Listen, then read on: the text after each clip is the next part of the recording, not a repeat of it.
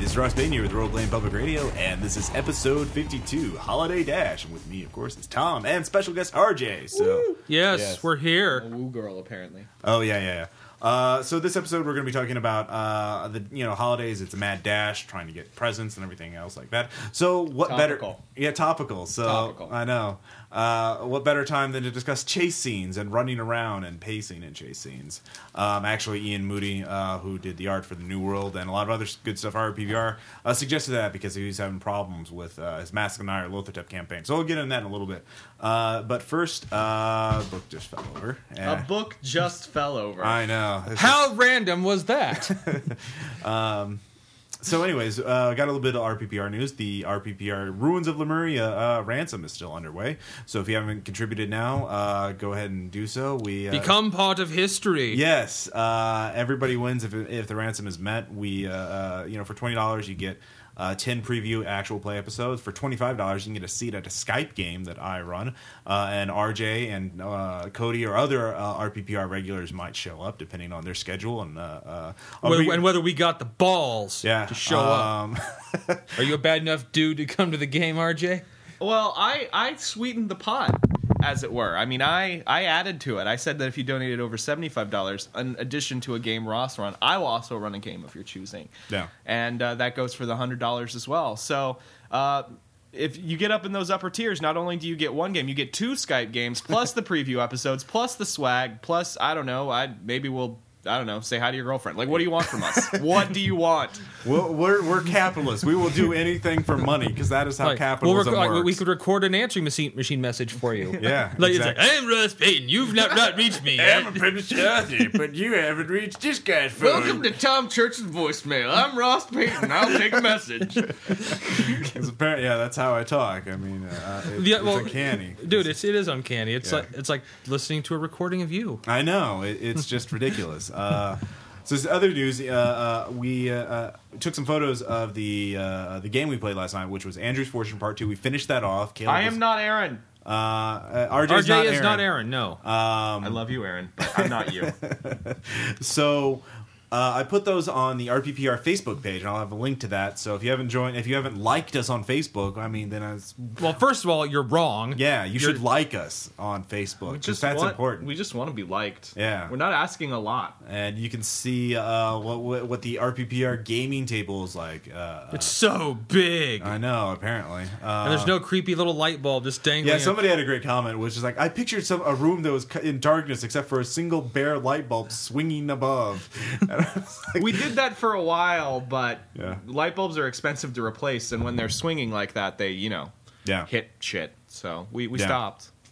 So, it is a toilet, though. Yeah. I live in a cesspool of evil and filth and despair. So why aren't there more pictures of all the glorious RPP art that surrounds the table, like our wonderful 6.5 foot tall Lenin poster? Yeah, you're gonna talk about we're capitalists, but I don't think that's true. Yeah, I do have a giant poster of Comrade Lenin's a gamer. He is. He is. I will take a photo of that for the next session. Get some more angles of that and try and actually not get them all blurry and crappy. And of course, and the paintings I keep hitting every single night I'm here. Yeah, that's from Robert E. Smith, renowned outsider artist who's native to Springfield and painting murals and was actually kind of a well-known artist. But anyways, and he was also a bit out there, kind of. If you know what outside art is, that's all crazy people making art. So anyway. Back to the main topic, which would be chase scenes. So, chase scenes, they're very important. I mean, most game scenes are usually either combat or talking to NPCs, but chase scenes are a very important part of any really fun game, especially action games. But the dilemma is here. Chase scenes are meant to be exciting and fast to simulate, what it's like to be being chased or chasing someone. But the problem is this conflicts with pretty much all rule systems are.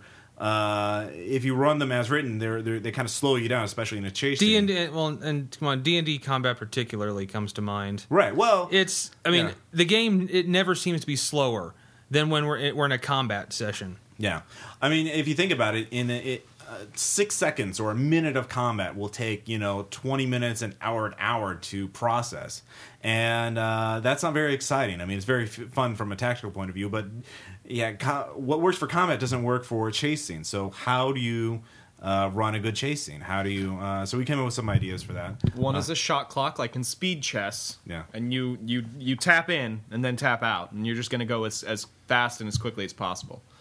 Yeah. Or if you don't have one of those, simply just enforce you got a limited time to think of what you're going to do, and if you don't think you're too busy thinking. Right. Move on. I mean, that's very good. You can't that would kill it more than anything else, is if you allow the players unlimited time to decide what they're going to do. Now another thing is, like I mentioned earlier, Ian Moody gave me the idea for this topic because he was running Masks of Nyarlathotep, which is a Call of Cthulhu campaign, 1920s. It's a great campaign. I've run it myself. And he had a chase scene where the players were in Hong Kong, or they were in Shanghai, and Chthonian came out of the ground and started chasing them. And I was like, holy shit, that's a great scene, running through crowded streets of the Chinese city, being chased by a giant-ass fucking monster.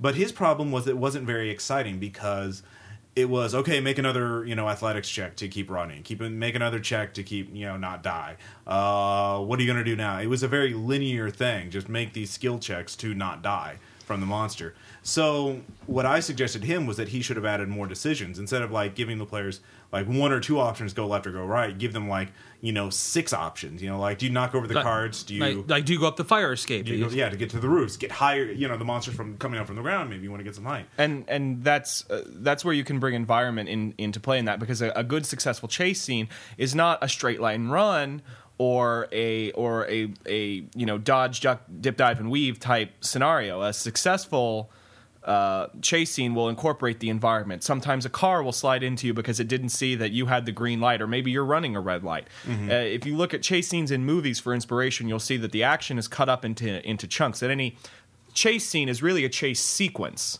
and that's one of the ways in which you can bring speed back by introducing different scenarios into the mix. And actually, one movie in particular that I think had a great chase scene in it was The Rock. Oh, yeah? When Sean Connery's escaped from the hotel, driving through San Francisco, because he uses the environment like crazy. Yeah, during San Francisco. I mean, and that's something else. You really got to know what's around you. Right. More scenes than not. I mean, a chase scene has to be fast, but you also have to make sure you know exactly what's around you. Well, I mean, and where you are, right? The positioning is very important. I mean, the problem about the environment is you can go into too much detail. I would suggest you're this type of area. Here are a few specific details, and the players will fill it in mentally themselves. And if they have a question about it, they'll ask, "Oh, there is a cart full of oranges nearby that I can tip over?" Which there is, are there two guys walking with a plate glass window that I can? Which is well, I aim for them. I know it's part of the chase, but I must hit this. Yes, exactly. And again, you can go back to movies for that example, because environment can cause too much detail. But when you're looking at a chase scene, there's often long stretches where you're sort of in the car, and that can be your players making their decisions and talking and doing that. And really, the camera only goes outside of that when all of a sudden the environment comes into play. So you don't need to go bonzo gonker, or I can't speak. You don't need to go crazy on the environmental detail, but when it's appropriate for it to come in and make it, again, that sequence, then that's when it should come into play. Well, I think also one thing that's different about games than movies and chase scenes in particular is in movies, obviously, there's only one goal, and that's easily established. Usually it's to get this guy or to get away from these people, but players can establish their own goals. Now, for example, in the Masks of Nyarlathotep scene, the players could have made their goal to get away, to not die. If they were more ambitious, it'd be like, well, we can try and kill the monster. The Chthonians are afraid of water. We can lure it to the docks and drown it. Or if you're running along the rooftop, hey, there's a water tower on the roof. Yeah, exactly. Or better yet, wait, we know there's an enemy cult nearby. Let's lure the Chthonians to their headquarters and kill them. So be sure to present them with lots of different options so that they can try and decide what they want to accomplish in this chase. Because then, if you have giant monster fighting evil cult, hey, that's great. I mean, if you're... And you never know when it's going to be a good time to use your dynamite and Thompson submachine guns, because in Call of Cthulhu, you have those. Yeah. Always. Pretty much. But another, one great chase scene I saw was actually Ong Bak It was Ong Bak 2, where the guy is chasing through. It's a very a martial arts movie, but the guy is incredibly acrobatic, and he's jumping through bales of wire that are being carried by people. A fantastic movie if you haven't seen it, by the way. Yeah, like a lot of parkour stuff. I would characterize it as that. And again, it makes use of the environment and creative decision making, because I think halfway in the great chase scenes, the goals change halfway through. Like the players think they're being chased, and then they realize, oh wait, the bad guys have what we want. We need to go chase them. Or the bad guys grab the MacGuffin, and the hunter becomes the hunted, and vice versa. That kind of thing. So Then again, chases also don't have to go to breakneck speed all the time. right, Another good chase scene is in Die Hard, Right. when they're chasing him on the roof. right. I mean, that goes from just running across the roof, shooting, to sneaking by in an air vent, trying to avoid them. Right. Chases, they're not always warp speed down the street or train tracks or whatever. That brings up a different point. The type of chase you have determines what kind of decisions the players will be able to make, and what kind of details in the environment they're going to notice. Like again, if they're on foot, especially if they're trying to hide and sneak away, it's going to be much slower, and they're going to have much more time to soak in the environment, figure out what information's there. But like in a car scene, especially if they're going 100 miles an hour, through a city, be like, okay, you get to a corner, you get to another corner, you get to an intersection. They're not going to see the lettering of the sign or whatever. Yeah. I mean, Or I during my Gargoyles campaign, I actually had a chase scene on a bullet train. Mm-hmm. And if you're going 200 miles an hour on a train, yeah. That severely limits the ways in which you can move. I mean, that's a good way of using the environment to inform the kind of chase you have. And that's another thing. You can bring technology and outside information if you're prepared for something like a chase scene. We all have laptops. We all have computers. We all have access to Google Maps in some capacity. If you're old enough, you may even have some, I don't know what they call them, Thomas guides or some old printed maps. Those can be good ways of showing the environment and also sort of forcing players to make informed, better decisions, which means that your responses to those decisions can also be more informed. Yeah. I think, technology can definitely help. I know I did a chasing for a Call of Cthulhu game that I ran over Skype, where I actually showed, you're on this bridge over a lake, in New Orleans, and, here's what's happening. So that kind of visual aid, because the biggest problem I've had aside from pacing and chase scenes, and I'm sure you guys had too, is positioning, or like figuring the players don't know where they are in relation. I think the key is they're in relation to the antagonist, who they're chasing or being chased by. We had this in the Caleb's game that last night. Tom was being chased by Cody's character. It was a car chase, and Cody thought he was on one side of the car and was going to shoot at Tom, but that would have it would have endangered the MacGuffin in the seat with me, right? That he wanted, right? He wanted me dead and the MacGuffin captured, right? Cars just stop. If you kill the driver, cars just come to a very slow, gentle stop. That's what we learned from the game last night. Yeah, that was Cody's logic, that if you killed Tom who was driving the car at great speeds, Chicago during winter, Yeah, I'm not going to. My foot's not going to convulsively go on the gas, and that kind of thing. And that's the other thing from a mechanics perspective is, if you're doing a basic combat scene where it's in a temple, let's say, you can draw out a temple. You can move characters on a grid. Often one of the problems of a chase sequence is a chase sequence covers such a large distance that at a certain point you're just narrating it, you're just describing it, because you can't stop every 10 seconds to draw out the intersection, the hill that you're driving. You can't do that. It would slow gameplay to a crawl, which is the good idea of if you have some prepared maps, if you have some atlases, if you have Google Maps, that can provide a quick visual reference in the same way that the game map can provide a quick visual reference to where things are in relation to one another. Yeah. And again, I've seen some systems, I think Spycraft did it, to where you would just show them in relation to each other. Like it was assumed that they're blazing down the roads or streets or whatever, but this car was 10 squares behind that car, and the skill chase would be used if you could overtake them. So you would use the same grid, but you wouldn't have to draw out the map. You just say, all right, you're here, he's this far away. You can do this to try and speed up, or you can do this slow. And that's useful if you don't. That's actually kind of useful if you don't know you're going to have a chase scene. Right. Sometimes they just happen. Yeah, that's true. If you're doing an improvisation thing. And that's something we don't talk about. That, you know, we are here at RPPR are a big fan of tons and tons of different systems. We play a ton of different systems, and I know you guys on the forums play a ton of different systems. And if there's a chase sequence or any kind of rule system for something specific that works really well for you, there's no reason you can't pull that into the game. Because I believe the Spycraft one you're talking about, each successful skill check, you have the option of moving yourself a couple of squares closer to your pursuer, or falling back a couple of squares, or maybe trying to shake them if your skill check is high enough. Right. And something like that that's not in the rules of, say, D20 Modern, but is easily adaptable to the rules of D20 Modern or whatever your particular game is, can be very helpful in using mechanics and measured balance mechanics to help, again, the way in which your chase scene is run. And again, that also ties into giving them plenty of decisions. You know, like in a car chase, you're like, well, I have to catch up with the guy. Well, how are you going to do that? Are you just going to gun your engines and hope you don't overheat? Or are you going to try and cut across and cut them off at the pass, or use traffic to your advantage? Or use traffic, yeah. Again, going back to the environment, you should have the rules should be there to provide multiple options. But one thing is, you know, we talked about simplifying the rules, and I think one of the best ways to do that is to cut down the number of dice rolls you have to make. I know, and sometimes, I've heard of games where, not just chase scenes, where players had to make rolls to roll up the stairs. I think it's like a Roll Master system, which is ridiculously complex if you ever looked at Roll Master. No. But No. you had to make maneuver checks. Yeah, it was very tedious. So I didn't pass my breathing check this round. You'd be surprised. Rollmaster is pretty infamous. My oxygen absorption check was insufficient, and my kidneys are failing. Like I think I missed my ass when I was wiping it. It's a fantasy system, but they have a critical hit table for plasma weapons. Apparently, there was plasma type magic or magical creatures or whatever. So it was very complex. An enchanted plasma rifle, Ross. I guess.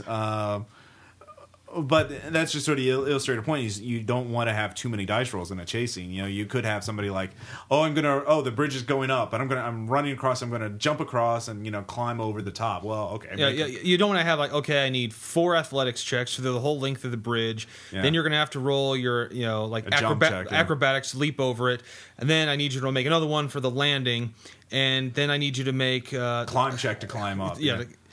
Eventually, you're like, oh wow, this is exciting, massive, sound of die rolling. Yay, we are chasing. So, yeah. And the other thing is you can sort of, going back to what we just said, you can sort of play a little fast and loose with physics. That's something that makes a great chase scene. You can plow through the glass and not have it slow you down significantly. You can ramp the curb and not immediately flip over and burst into flames or whatever things would. Because if it's just a straight chase, at a certain point, I fully expect your rules lawyer player, and you all knew there is one, to be like, well, my car is this car, and it has this engine with this number of horsepower. Even if we were both flat out gunning it, the car behind me in no way could catch me, blah blah blah. And that's not fun. So you need to sort of play within the rules, and traffic needs to slow down, and if you need to play a little fast and loose with the physics of the world, that's fine. The rules should be there to help you do that. Yeah.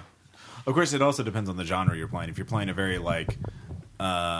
realistic, gritty, sort of simulated, where gunshot wounds cripple or kill characters. You don't want to get too cinematic with like a survival horror game where you'd be like, oh, well, I, gun the engines and kill Cthulhu with this, my flaming pickup truck. Make a dice check to see how much gas you still have in your car. Exactly. When was the last time the oil was changed? Roll a die 100. There we go. What are you talking about? You only fill a car up with gas when it's cinematic and exciting to do so. Yeah.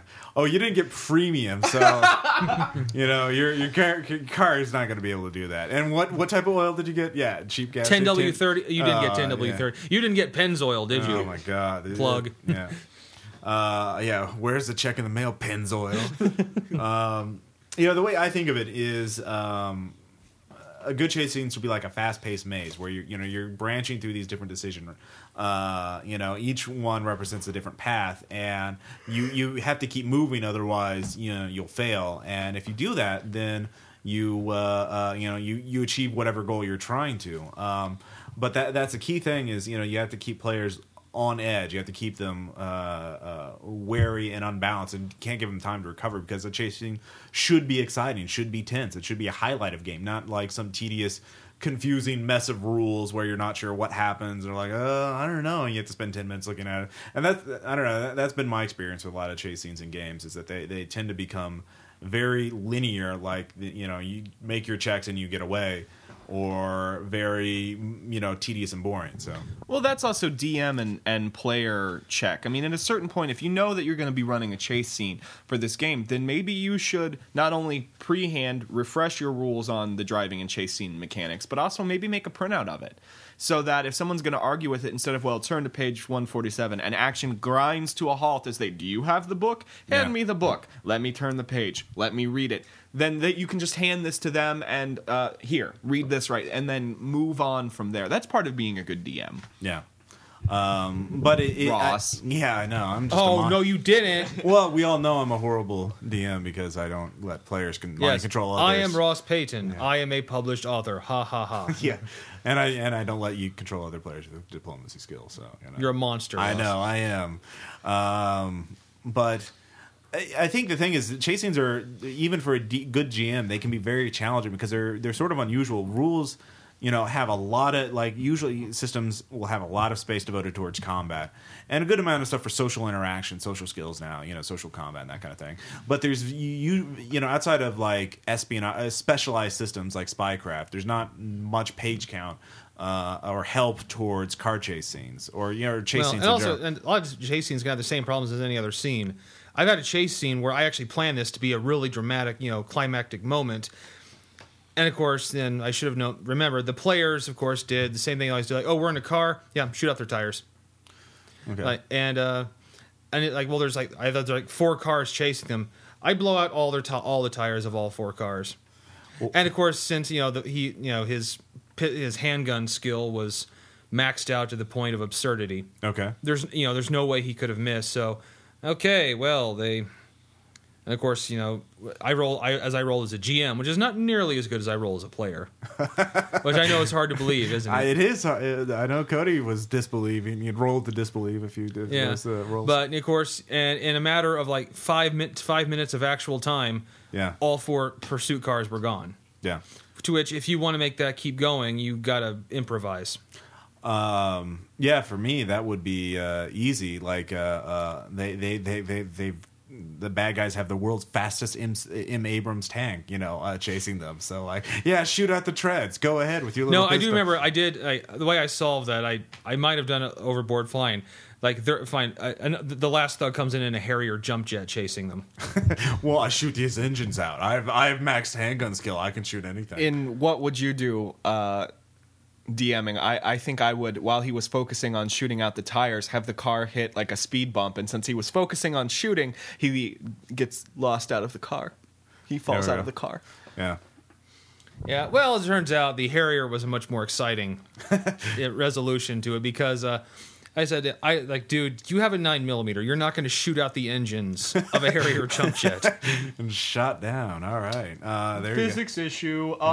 If you were to somehow clog the engines of the... Yeah. Like, yeah, it's shooting a Gatling gun at you. Yeah. Deal. Deal with it. I'll shoot the bullets. I have max handgun skill. I can do anything.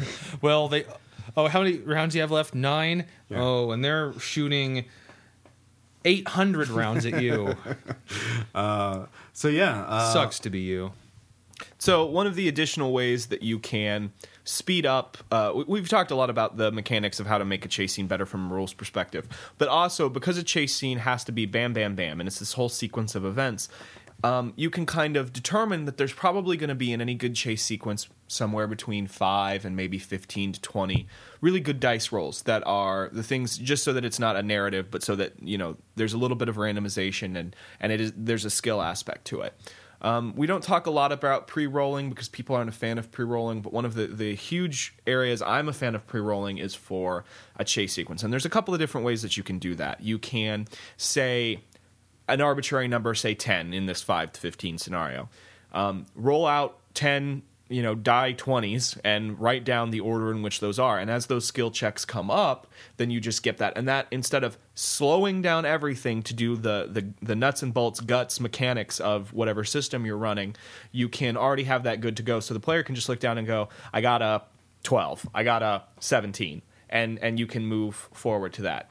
The other way you can do that is you can do the same pre-rolling, and in, say, 10 spaces, you can see that they're going to have some good rolls and some high rolls, and you can allow them, and this is where you get into some more tactical thinking in the chase sequence, to decide where they're going to assign their die rolls. With that, you might want to restrict the die rolls to a smaller pool, but again, that option is going to end up helping your players and hurting your players, and will make your chase scene a little more interesting. I gotcha. One thing I realized is we haven't talked about, we're talking about pure chase scenes. So we've mentioned about, shooting tires out. But we haven't talked about like sort of combination scenes where they're combat and a chase scene, or a skill check, skill challenge type scene with a car chase. I sense math being involved in this. Well, it kind of depends. I mean, if you think about it, like, obviously the ending of the Road Warrior, Mad Max, is basically not just a chase scene, but a fucking huge ass battle, and it involved like characters jumping to other vehicles, getting on board, jumping back, and that sort of thing. And the infamous train scene, you're going to end up on the roof of the train at some point. And you're going to end up fist fighting on the roof of a speeding train after you've just chased them through the train. It's going to happen. And at some point, you're going to see the bridge coming up, but your opponent's back will be to it. And you just duck down. Yeah. And then he'll look at you, and then he'll look just at the wrong moment. By the way, DMs, if you can manage to kill a player by having them not be aware of looking around and just getting pulpitated by whatever tunnel they're going through, kudos to you. Yeah. Is pulpitated an actual word? It should now. be. It should be. That's an obvious thing. Now, the key is there. Obviously, combat is probably the most complex type of interaction between PCs and NPCs. How do I put my bullet into your head and that kind of thing? The question is how complex can you make it? What do you do? Like, when you run a chase combat scene, like, typically I run it as a combat with some modifiers, like some special challenges. If they're on board a moving vehicle, then there's basically I lay out the train and then say, okay, if you get to these squares, you fall off, and that's bad. Or every other round, there's going to be a sign coming past, so you have to go prone or something like that. Or I'd make it a random check. But what have you guys done when you've run a game like with the combat chasing? Well, one of the things you can do is you can sort of combine these issues.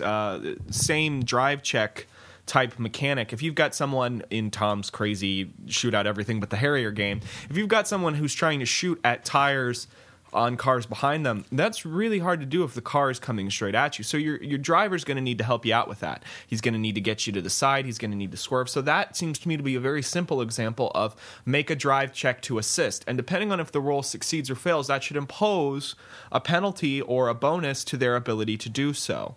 That's a very good point. It's a team effort, especially if all the players are on one vehicle or something like that being chased. Starship combat, or even chasing. two. You can box in vehicles. Yeah. You can defensive driving. If it's a chase scene over a long period of distance, can I keep up with them? What if my car starts to fail? And am I noticing because I'm so focused on my own chasing? There's notice checks, there's performance checks, there's teamwork checks, there's giving bonuses to other players. Again, these things can all sort of come into play. And on foot chases, there's always the obligatory distraction. Hey, look over here, and you run off in one direction while the player with the MacGuffin runs away. I mean, a great example is I had it wasn't there was a chase, but both players were in the cockpit of a fighter plane, and there's one person was in the pilot's seat controlling the weapons, the other guy was the Rio in the back in the the seat behind him, and his, basically using observation and equipment reading rolls to determine range and location of of the enemies you're fighting. Right. Which actually the person in the front wouldn't be very effective at all if it wasn't for his spotter, basically. Right. Basically. And I think it also extends beyond combat scenes too. You could also put in skill challenges, or even I would love to see diplomatic chase scenes. Where you're trying to convince somebody. I think of movies like there's the police are trying to protect an informant, and the informant doesn't want to talk, and then they're being chased by gangsters. Will you help us out? tell us where the the bomb is. Tell us where this is, and you have to talk the person down while you're being chased and shot at by gangsters. Or the movies where I think the first Dirty Harry movie, when he's getting the instructions to run around to different payphones all over the city, and the whole time, and every time he does, he's talking to the same insane sniper. Right. So yeah, there's a lot of options there. Under that same diplomatic chase scene you're just talking about, again, the environment and the driving checks and all those things can play either a bonus or a penalty role in what's going on. If your guy's just about to talk, but then you hit a speed bump or get slammed into by another car and he gets knocked around and his head goes unconscious, then you have to get back there and treat him. And I mean, these are all different things that can come into play and either make your players happy or make your players' lives more difficult. Yeah. And yeah, but another thing I was thinking of was speed, actually, because that's actually, I mean, it's a chasing without being chased, like they have to keep going at a certain speed, so it's like a chasing, but then they have basically the reverse chase scene. I know. Whoa. It's like Shellman, only was watchable. And This good, bus yeah. 55 miles an hour. But it was like, the multiple skill challenges in order to disarm the bomb and also keep the people from panicking. And so there's diplomatic there. Right. Or the scene when he's under the bus and she has to keep, the driver of the truck in front of him has to keep it steady. Right. She has to keep the bus steady. Right. And he has to, not die. Exactly. So those are sort of the models you should look for, I think, for a good chasing. Now, one thing is also, the genre, it really depends on what type of chasings you're going to do. We talked about action movies, modern action stuff. That's obvious. We talk a lot about that. But I think you can have chasings in every type of genre, even ones you wouldn't think of. Obviously horror would be, the obvious one is, the monster chasing after the players. But you could also have the players chasing after a witness. monster Or or like the little girl who can exorcise the demon, but the MacGuffin person while being chased by a monster. So you have that going on. What other genres? Well, I mean, even from no matter what the genre, and again, I keep going back to it's more of a chase sequence than a chase scene, because a scene is something that has one cause and one effect, and you go from one thing and the thing wraps itself up inside of it. And a sequence is a series of mini scenes. They're not quite scenes. They don't stand out on their own. They need what's before and what's after them to come into play. And a chase sequence should sort of follow that route. If you take any of the chase scenes we've talked about in any of these movies, there is the train example. You're on the train, you're chasing them from car to car. They duck out. Then they climb up the thing. So the person gets to the end car, sees they've lost him, climbs up the edge. The person is on top of the other thing. They have to jump from car to car. Then there's the hand fight on the car. They're getting close to the tunnel. They have to avoid what's going on in the tunnel. They have to get the piece of information. These are all specific things within the chase sequence. You can almost look at a chase sequence in a game as a game within a game. Not to overstate or oversell the point. Right. It's a mini game. Yeah. It was also a thing we've also talked about in terms of dynamics is the typical chase of, only two parties, one chasing after the other. I think there are some times where you want multiple parties, like a three-way chase. The Mexican standoff. Yeah, the Mexican standoff. But, I mean, everybody's chasing after the same MacGuffin. Or the same item, or you have one person being chased. It's a mad world. Or what was the recent remake of that? Breathing is important. What's Rat Race. Rat Race. Great example of that. That's a movie with 12 people chasing after one thing. Or the movie Ronin. Yeah, Ronin. Yeah, there that's you go. A great one. So you have one target and then multiple chasers, or Smoking Aces. That's what happened in the game last night. Yeah, exactly. So you have. So don't limit yourself to just one dynamic. There are a lot of different possible ways this can go. And another thing is, in terms of pacing, is there's the interrupted chase scene where the players get away. The obvious thing is they get away from the bad guys. They hide away for a little while. They can bandage their wounds, but then they're discovered again. The chase scene picks back up. So don't drop the tension. If there's the interrupted chase scene, then what's really important is that the tension doesn't drop. If you've gotten away from the mobsters, you're not immediately going, everything's fine now. There's that moment. There's the 30 minutes afterwards where you got your eye on your shoulder. And as a GM, anything you can do to contribute to that, doors slamming, red herrings, flashes of light. Was that a camera flash? Things of that nature can contribute to the player's tension. Yeah. And you can go a lot of different ways in this. We just realized, the best chase scenes you should look to for inspiration would obviously be the Bollywood chase scenes. I'm sure many of you have seen clips from YouTube of a guy sliding a horse under a trailer. Something that a player would do in any game. Yeah. They're literally insane. I mean, there's no other explanation for it. So, that's what I would love to. Or see. I've actually seen the movie. Yeah, you ever remember the movie Duel? No. It's this guy's being chased by this truck. Yeah, the whole movie. I mean, I'm aware of it. And it's using everything we're talking about. There's times he gets away from it. Yeah. Seems to have a moment to relax, and then suddenly there it is again. Yeah. And you never see the driver of the truck. It's just him versus the truck the whole movie. The last 30 minutes of Terminator 2, one of the best chase sequences of all time. And again, still with my little harping point of sequence, there's one thing after the other. There's climbing on the car, there's shotgun shells, he's in the truck, there's running the truck into the thing, and then there's a chase sequence through the hole, and then you trick the guy into falling into the fire. I mean, these are... Right. Hollywood books, there are tons of chase sequences in books. If you have not been finding some pulp noir novels, if you've not been looking at some terrible mystery novels, not the kind, but like the kind they sell at Walmart, like terrible things like that, there honestly is a lot of good inspiration in there. Well, I think the thing is to be aware of, you read those, but remember, those are just one possible route. Right. What you need to do is, if you're doing like Terminator 2, is, when they start the chase at the Dyson plant, or no, what was it? Cyberdyne Systems. Cyberdynes, I'm sorry. Ask them how, they know that... Well, first of all, which direction do you go? Yeah, which direction do you go? And then how are you going to get there? And what are you going to do about the T-1000 on your ass? So they could have tried to take another helicopter nearby, or they could have taken, a different police vehicle, or they could have split up. Or they could have gone downtown instead of to the industrial area. Right, exactly. So... no steel mills downtown. I know. So there's so remember, those setups. That's what you need to do, but you need to give them more options. Don't just say, okay, you take the truck and you go to the steel mill. Or hell, it could have been different. Like the T-1000 could have gotten to the stupid the bad pickup truck. Yeah. And they could have gotten the tanker truck full of liquid nitrogen. Yeah, exactly. So you have a lot of different possibilities. But yeah, that's the kind of thing you need to look at. So. Whenever you are planning chase scenes, or you're thinking of chase scenes, just remember to keep it fast. Give the players a lot of options. Don't let them rest too easy, and keep it fun. I mean, that's the important thing, obviously. So, and now, since we're, again, holiday season, whenever you're in the mall, or look around and all the chaos around you, and just use that as inspiration. Just think about being chased by a bunch of bad guys through the mall. Yeah. During Christmas, pretty much.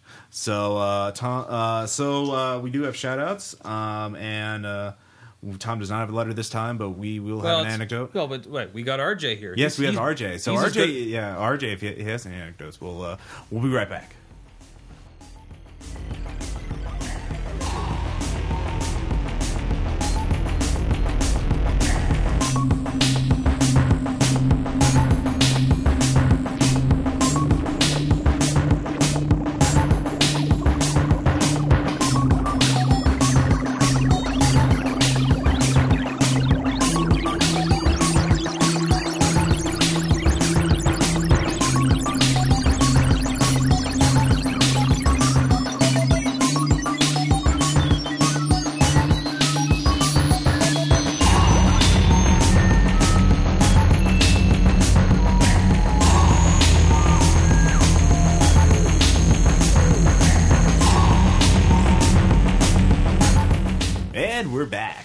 Talking about holiday stuff now.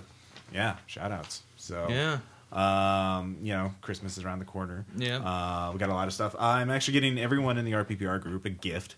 And what I'm doing is actually the first of our forum thread shout outs is you all know the gaming company Palladium. They put out such great games as Teenage Mutant Ninja Turtles and Other Strangeness, and Robotech. still put together their books manually. Yeah.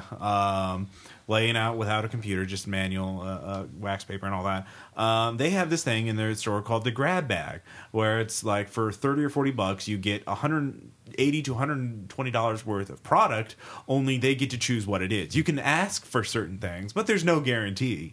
So I got one, and whatever I get, I will split up with the RPPR group, and I'll try and run a game. If they give me enough to actually run a game, I will run a game based on whatever random ass books they give me.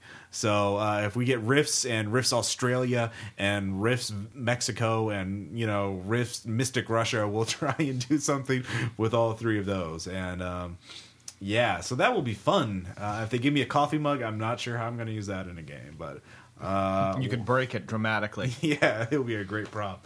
So next forum, so that's my Rifts experiment, so check that out. Then the next forum thread shout out is the Junk Mail novel, which I don't know if you know this, but spammers hit our forums, the comment sections quite a bit. And Cody and I have been posting excerpts of various spam comments we've gotten from Cody. Of course, has his blog Pop Gun Chaos, which is out there, and I, of course, on RPPR we get a lot of spam comments, so you can see the greatest spam nonsense ever written, or some of it. So, and then of course there's the Ruins of Lemuria Kickstarter thread, which has gotten a little bit derailed recently, but it's a lot about the Lemuria. If you have any questions about the Skype games that I'll be running as a reward for contributors, or anything about the PDF itself, let me know, and I'll be happy to post them. You're going to give me a list of people I need to be running Skype games for? When the ransom is concluded, yeah, of course. Fantastic. So yeah, RJ will be running, has promised to run games for people who contribute $75 or more. So take him up on that offer and go to the thread to ask to make requests, see what sort of games you would want him to run.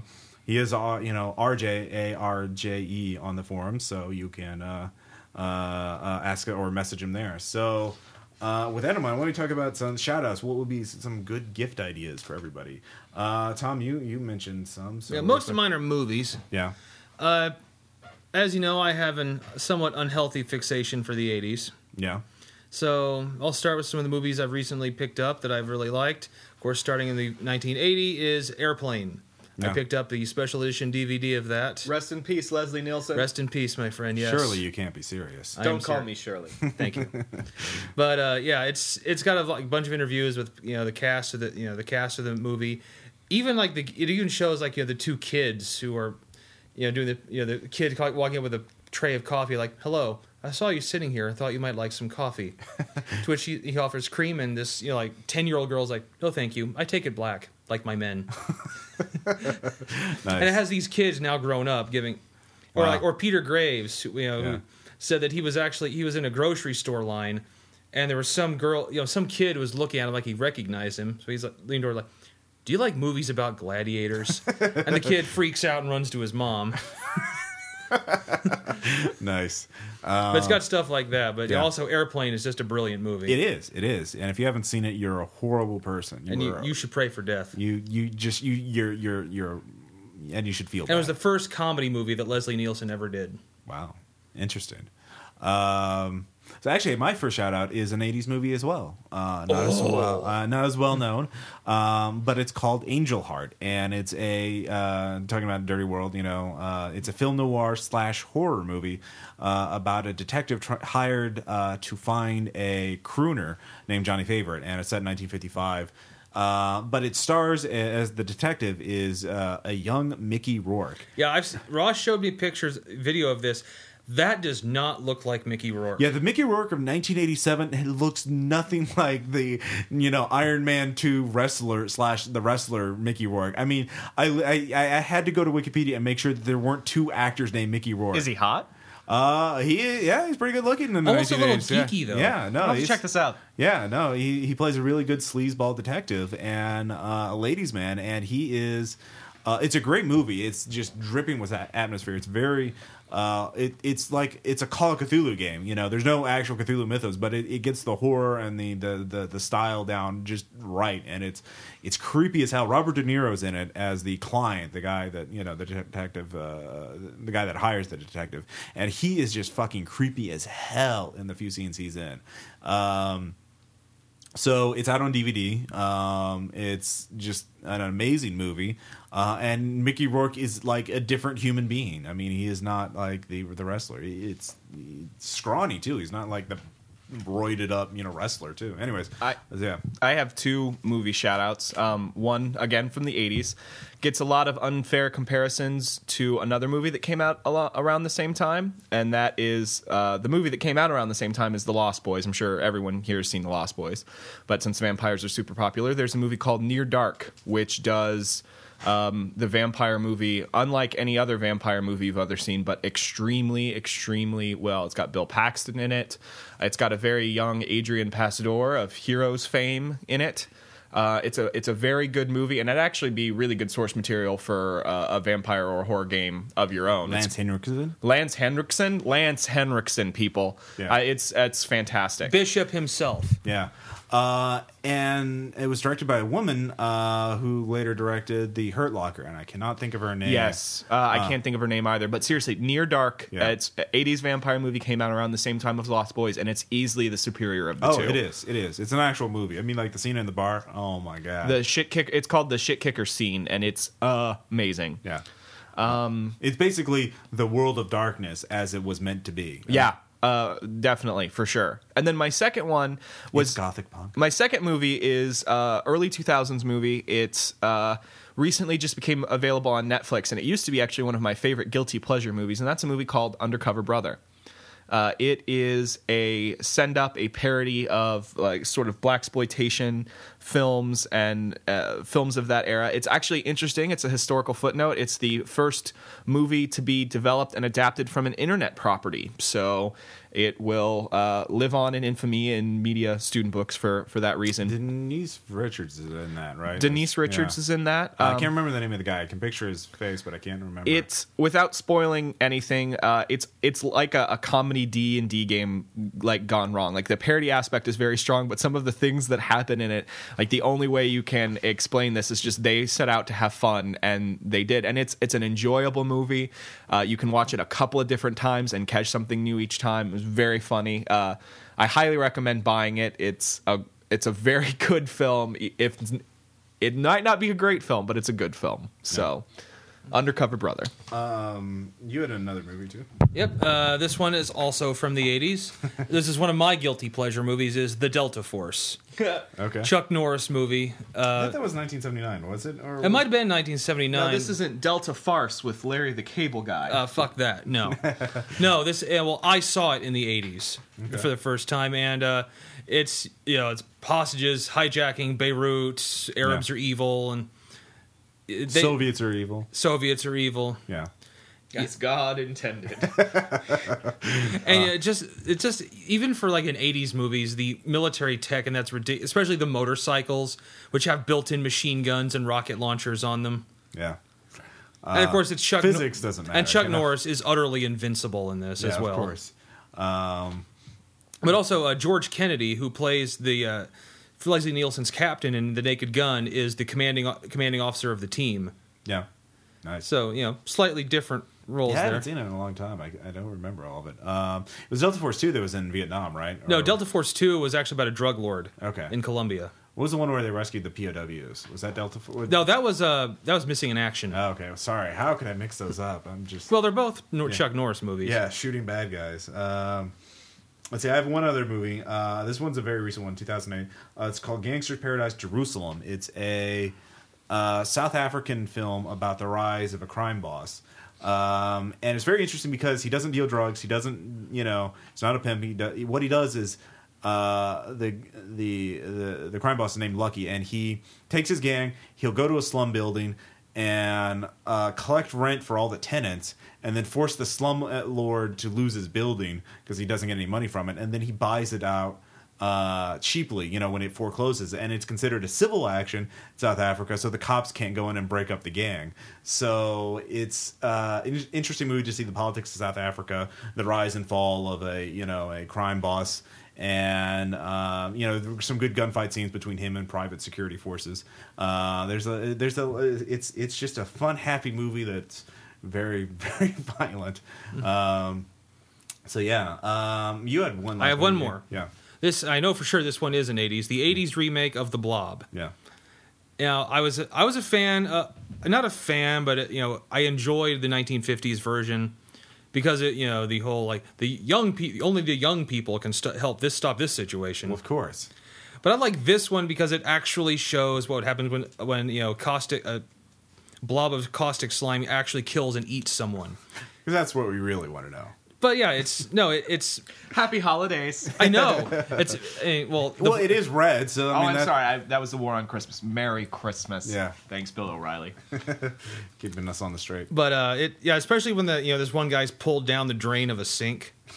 It's ridiculous, but just look it up. The blob sink scene. It's there. Yeah, I'm sure it is. I don't doubt you. I mean, it sounds again. And also holiday this, cheer. and this one, Christmas cheer. And they even kill kids in this movie. Oh wow! Yeah. that's a sign. Oh, of- the 1980s. Was there anything you couldn't do? I submit that there was not. I would send a quick shout out to Fear the Boot. Thanks, they mentioned us in the latest episode. Especially they like us and they like our actual plays. So thanks again. You guys are great too. So And mention that. I think there's like one more shout out. Yeah. Yeah, it's There's a couple more. Well, Yeah. maybe a couple more, Yeah. but one in particular was Brian Regan. Yeah. Because we went to Tulsa last weekend Yeah. to watch his new show, Yeah. and I like it. Everything on every bit of the show was entirely new material. I Yeah. appreciate that very much. Brian Regan, very funny person. Yeah, if you get a chance to see him, if he's coming to a city near you, it's a 2-hour thing, and it's well worth. Yeah, his the brother cost. opens for him. Yeah, his brother's a comedy writer too. Of course, he had a family of like 8 brothers and sisters, so like a very Yeah. Irish Catholic family. So, yeah. Anyways, Unlike a lot of people, I didn't come to gaming later in life. I was blessed to be born into a nerd family. So I've been RPG gaming and doing other various kinds of gaming since I was, but a tot. And one of the Christmas traditions in my family is that every year my dad will buy, a cheap 10, 15, maybe $20 game. One of the ones, not like a board game, but one of the ones like maybe from Slugfest, Kung Fu Fighting or Flux or any of those, just quick pick them up and play. You can teach them to friends or family in one sitting type games. And I'll put that in my stocking. So after the Christmas presents are open and we go open up the stockings, there's usually a game. I even got Canasta one year. I know how to play Canasta. Apparently I'm 85. But I highly recommend that you check out some of these other do you game know how to play public. mahjong?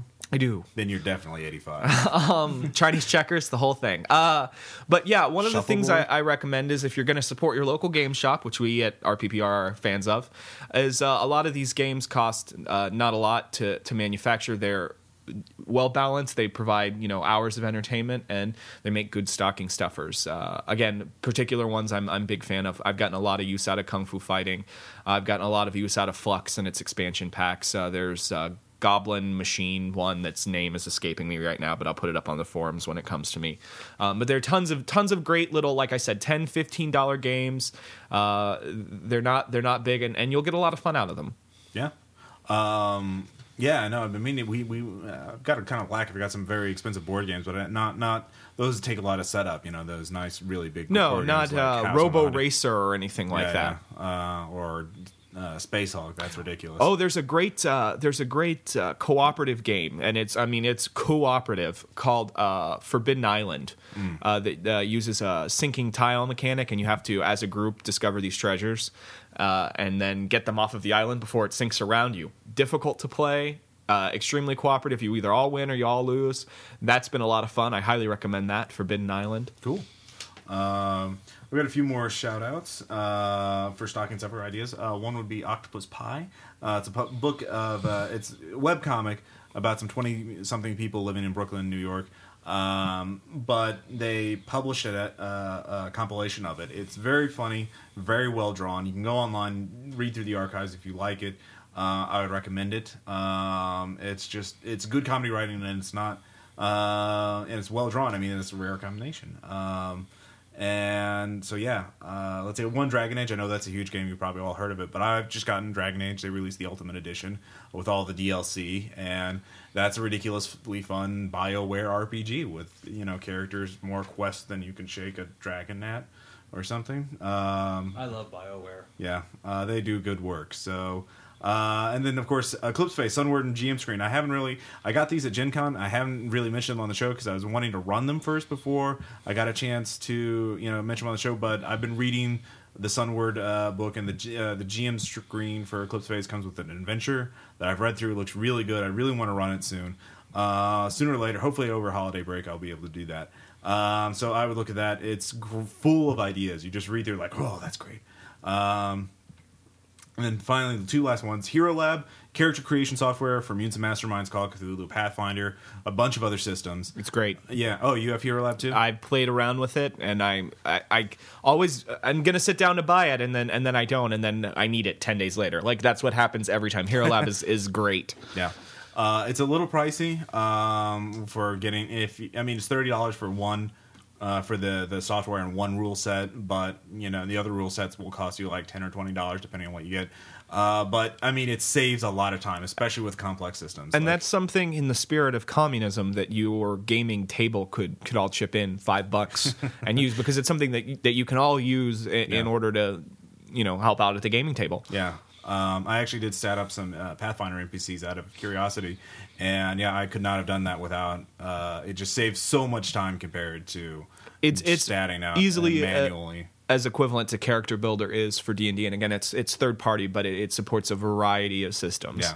I would not, if I'm going to do Mutants and Masterminds again, I'd definitely get the rules for that, because I'm not going to try and stat out Mutants and Masterminds. The easiest system to stat out a character in, that system. Yeah. Oh yeah, power arrays. They're so easy, and yeah. He doesn't get it. He doesn't understand the beauty of the Mutants and Mastermind system. I'm trolling RJ. Oh, because he's a fanboy. The most important Christmas gift you can get you or that gamer you love this season, and if you don't get it, you clearly hate capitalism, is the Chessex Pound of Dice. Chessex making fine gaming dice for I don't know how many years, but a lot. Chessex Pound of Dice. It's a pound of dice. You get a pound of fucking dice. It's enough dice to murder someone with. If you got hit in the head with a pound of dice, it hurt. You'd go down. That's what I meant. Yeah. You could Pound in the dice bag. Yeah, bludgeon someone to death with I don't know. Pounding the dice bag sounds dirty. That was Cody why probably knows what it is. That's why I said it. Probably involves someone's taint. Seriously, though, Chessex Pound of Dice. Go buy it. Chessex has a website. It looks like it was made in 1984, but it works. All right, let me write that in. All right.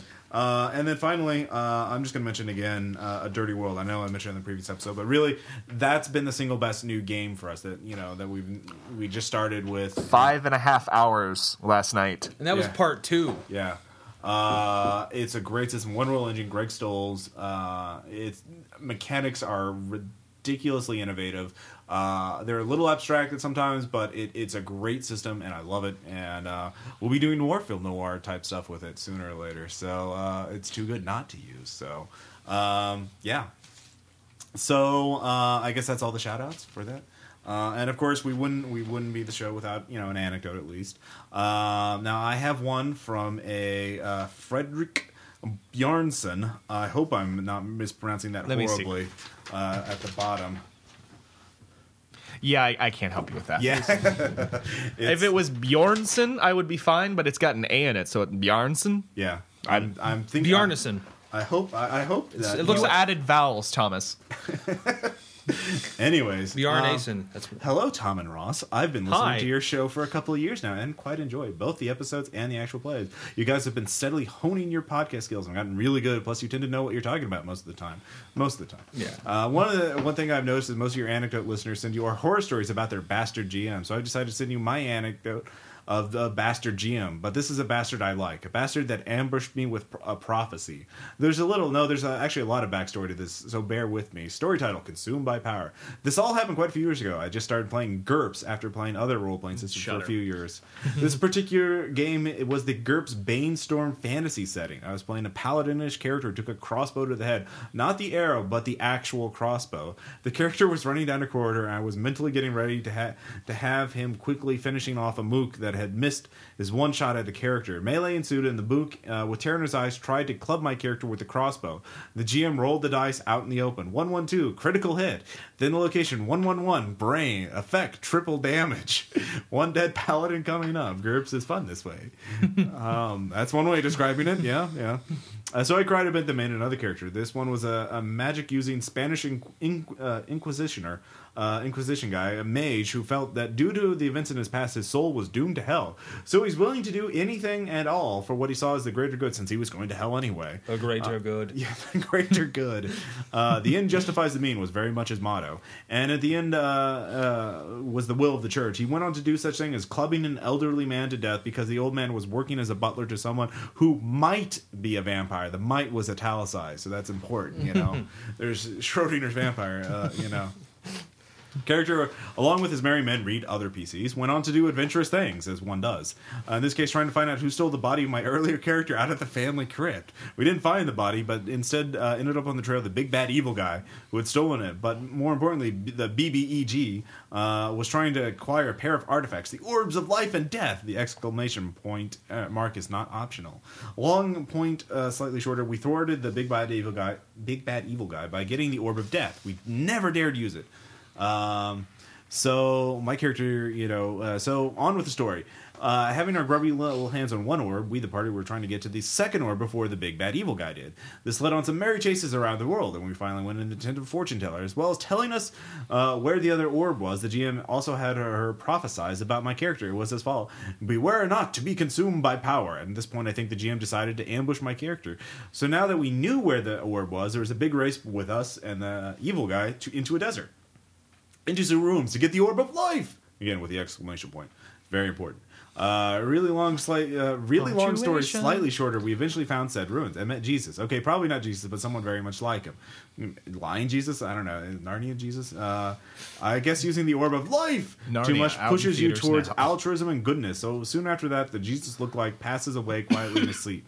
There were no characters involved in his death. Incredible, I know. We then got our grubby little hands on the Orb of Life, just to realize that while we slept, the Orb of Death had been stolen from us. While the party's running around trying to figure out what happened to the evil orb, someone shows up in my camp. It's my ex-character, the paladin from the start of the story, except now he is an undead abomination. Guess the big bad evil guy tried out the Orb of Death! The undead paladin is also wearing full plate mail. The rest of us were wearing robes or loincloth only. This is the deep desert, remember? So now the party was in a bit of trouble. The fighting starts, and right away, the undead paladin proceeded to deck our tank character in one blow. Broke his leg. GURPS is fun that way. Again, I don't think fun means what you think Excuse me while I cry and rock myself in the corner. GURPS. Yeah. GURPS. Fetal position. GURPS critical hits. I mean, wow. Again, party's in a heap of trouble. The undead paladin starts advancing on the remaining two characters. We start screaming like little girls and run. But as you might recall, we are in the ruin, some ruins in the desert. There's nowhere to go but a hot, thirsty death in the wasteland of the desert. So I decided that this is the time for the Inquisitor to use the Orb of Life. Now, the Orb of Life does not really have any offensive capabilities. That's what the other orb is for. So I go over the list of spells and finally come up on one to use. I look at my GM and say, the Inquisitor uses the orb to cast Resurrection on the undead paladin.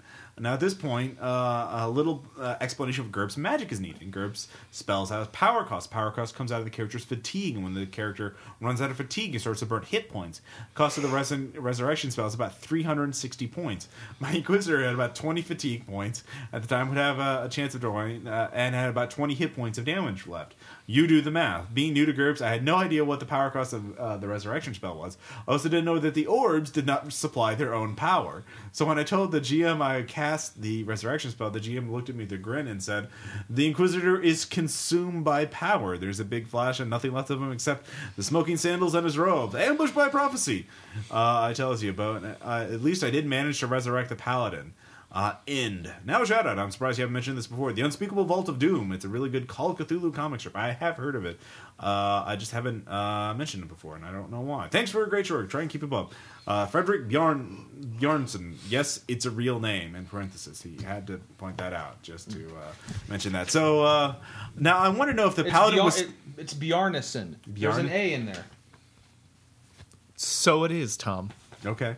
I was correct. I'm sure I'll get an email. It was statistically likely to happen sometime, Tom. Even a broken clock is right twice a day. Exactly. You see, what I want to know is if the paladin was still evil after being resurrected. I mean, being an undead abomination, that might cause you to, rethink your moral viewpoints. Your moral. I don't know. Our group is like, I'm dead now. great. Yeah. Frederick, did you get to then play the Paladin since your Inquisitor went Yeah, that would be the kablooey? best PC transition. That My would be character- the best PC transition. My character's dead. Well, I played the character I just brought back to life. Because then that means your GM isn't a bastard; he's a mad genius. yeah, that's And you must respect and fear him. yeah. No, we don't do that with Ross, though. No, because I'm a purpose author. Clearly, I'm On that mad. note. Yeah, exactly. With that note, so that episode, this ends episode 52. I Holiday wanted to Dash. do an anecdote. Oh, you do have an anecdote? I do. I have an anecdote. I didn't know. Oh. All right, well, just keeping it going. Yeah. Anyone who's played a game with me knows that I've been GMing knows that I am a lethal GM. I'm not the kind of GM where, because there's a fine balance. There's the players are never in any danger, and they're just awesome people of awesomeness. And while that's fun for a while, it gets old real quick. And then the other end of it is like, oh, our level 1 D&D characters. GM, let's go take a walk through the Golem Forest. I would go through the Golem Forest because I don't want to see the Golem Forest. No, you don't want to go through the Golem I Forest. do. You're level 1. I just, well, they could be nice golems. So I am a fan of what I call the noose and scissor method. Much like Moose and Squirrel, it's the noose and scissor method. I like to give my characters enough rope to hang themselves and make sure that there are scissors around in case they can figure out how to use them. So one of my in terms of the noose method, in terms of giving people enough rope to hang themselves, is something that I've used in great effect in many games that no player can resist, and that is the big red button. Oh, yes, the big red The button. big red button. Let me explain how the big red button works. All the big red button needs to do to mess with your player's day is exist. It's a big red button. Ross, we're gaming right now. There's a big red button. You're trapped in a room. There's a big red button. What do you do? I push it immediately. You push it immediately. You're in a room. Guess what? Now sand is falling. This is actually I happening. push it again. I have had players fear the big red button and argue and yell at each other and be at each other. If you're going to push the button, I'm going to kill you. And someone will always impulsively push the button. I've screwed with the mechanic of the big red button. I've used the big red button twice in the same scene. The room's filling up with sand. The button is still there. Push the big red button again. Yeah. Suddenly a passage opens up and you can escape, but you wouldn't know because you should be afraid of the big red button. What if you push the big red button and it got worse? Because players, it can always get worse. And again, the point of the big red button, or any mechanic similar to the big red button, is to screw with the players. I have concocted elaborate shell games wherein if the players play the game that I'm throwing out there, they're only going to screw themselves more. The only winning move is not to play. And that's when Thank you, Professor Falcon. that's when your players are going to surprise you. We did a Skype game that is ongoing but has not on-gone for a while. That was Is it on-gone? Yeah, on-gone is also now a word. Pulpitude. And, Pulpitude and on-gone. Where in my players were the first metahumans on the planet, and some people were clearly working to make this a reality and wanted control, obviously, over their new shiny metahumans. And so several opportunities presented themselves where rival companies could possibly be the savior of these metahumans. Unfortunately, the players didn't do their research because those were wholly owned subsidiaries of the company in question. Again, Snap. the big red button. You got a card from someone who says he's going to save your life. You're going to dial the number. yeah, pretty much. So, in terms of bastard GMs, I'd like to think I'm one. And my Are you primary... recording these games? Yes. Okay. I recorded some of them. One or two of them I haven't recorded. The problem is I need better recording equipment. For some reason, my mic really doesn't like to stay... I have a third-party mic. It's a peripheral, and it for some reason the connection is wonky, and it's We should have some of the players try and record too. Then you can post them to the RPPR Community Actual Play Podcast. So, yeah. yeah. So that's I posted one or two of them in there, and that's actually the specific game I just mentioned. But literally, sometimes the classics are the best, and for me, the classic is always there's a big red button and we don't know what it does. Yeah. All right. And again, red is a holiday color. So, Christmas color. I'm sorry. We're not warring on Christmas. Christmas is great. Bill O'Reilly, please don't kill me in my sleep. Although Jason is an RPPR player, and we'd like to wish him a happy Hanukkah, which just ended, by the way. Oh, okay. Yeah, I didn't. So yeah, it's okay. Holidays. Yeah, screw it. We're inclusive or something. So, this has been episode 52, Mad Holiday Dash, and we'll see you next time.